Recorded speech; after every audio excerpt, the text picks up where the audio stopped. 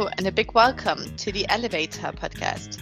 My name is Maika. And I'm Selena. And together we interview high-achieving personalities to get to know their journey and expertise. And the barriers they have faced so far to empower and inspire you to reach your full potential and elevate your life. Hi team! In today's episode, we are revisiting some highlights from previous guests. We thought it would be great to gather key takeaway messages, both as a way to honor all the incredible women we have had on the podcast so far, but also to appreciate some of the amazing tips and thoughts that have been shared. This episode is really short and sweet, so we hope you enjoy it.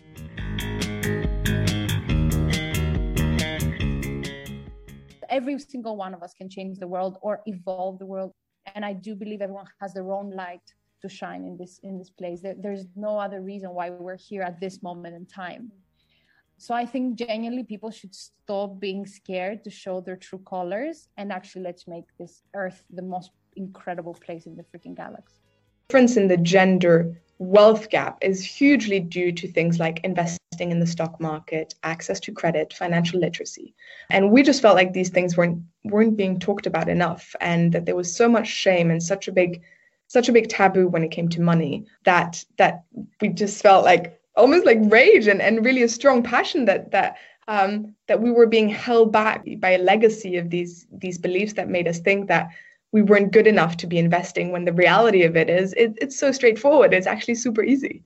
I had like years of suffering from depression, and self-portraits were one of the main things that helped me in that time, because I put so many of my emotions that I was not talking about with anyone into my images. And a massive part about accepting myself visually, but also about who I am, was a process that I did with my self-portraits. And it might not work for everyone, but I think for quite a few people, this would be a nice healing, never replacing therapy, but a nice strategy for, getting into the direction of being in peace with oneself. And I think that's one of the most important things in life. If you have anyone in your life or anyone you've ever met who's told you you're not kind of going to make it in STEM or anything like that, ignore them. They are wrong. You can do whatever you want to, as long as you believe in yourself. I think everyone in STEM has something to offer.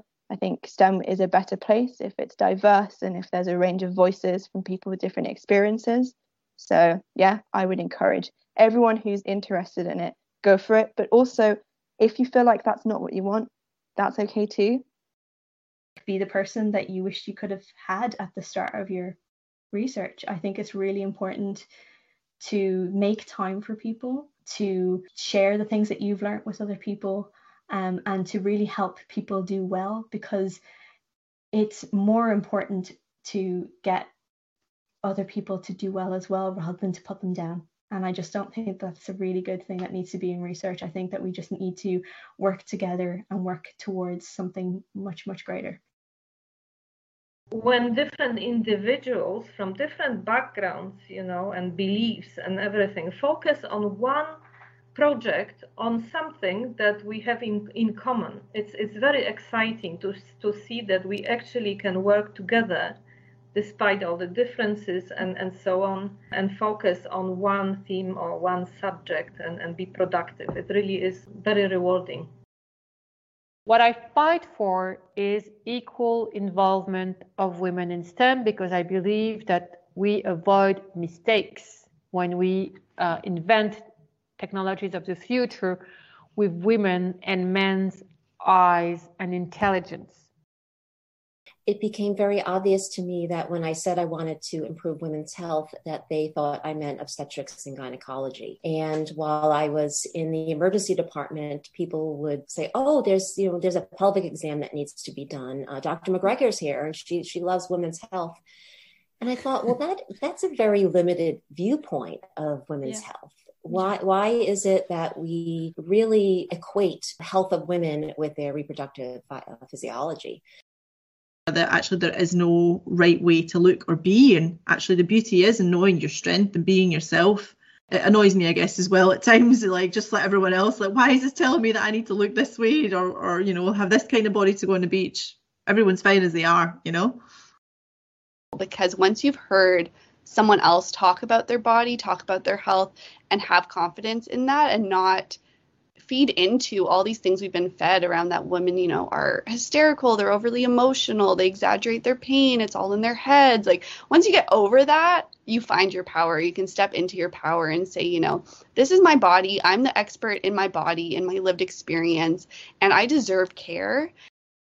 I really want people to do is like flip it and say, like, if I could like wave a magic wand, what do you want your life to look like? Because once we can like flip to be something positive, we can move towards a positive outcome, right? We get clarity on that goal, and then we work together on what does that roadmap look like for you to get there, right? Like what are the steps that you're going to need to take to make that a reality?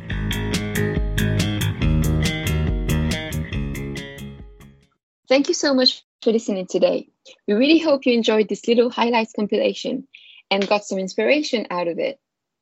The guest names and their respective episode numbers will be in the show notes, so feel free to go back and listen to the full episode if one is of particular interest to you.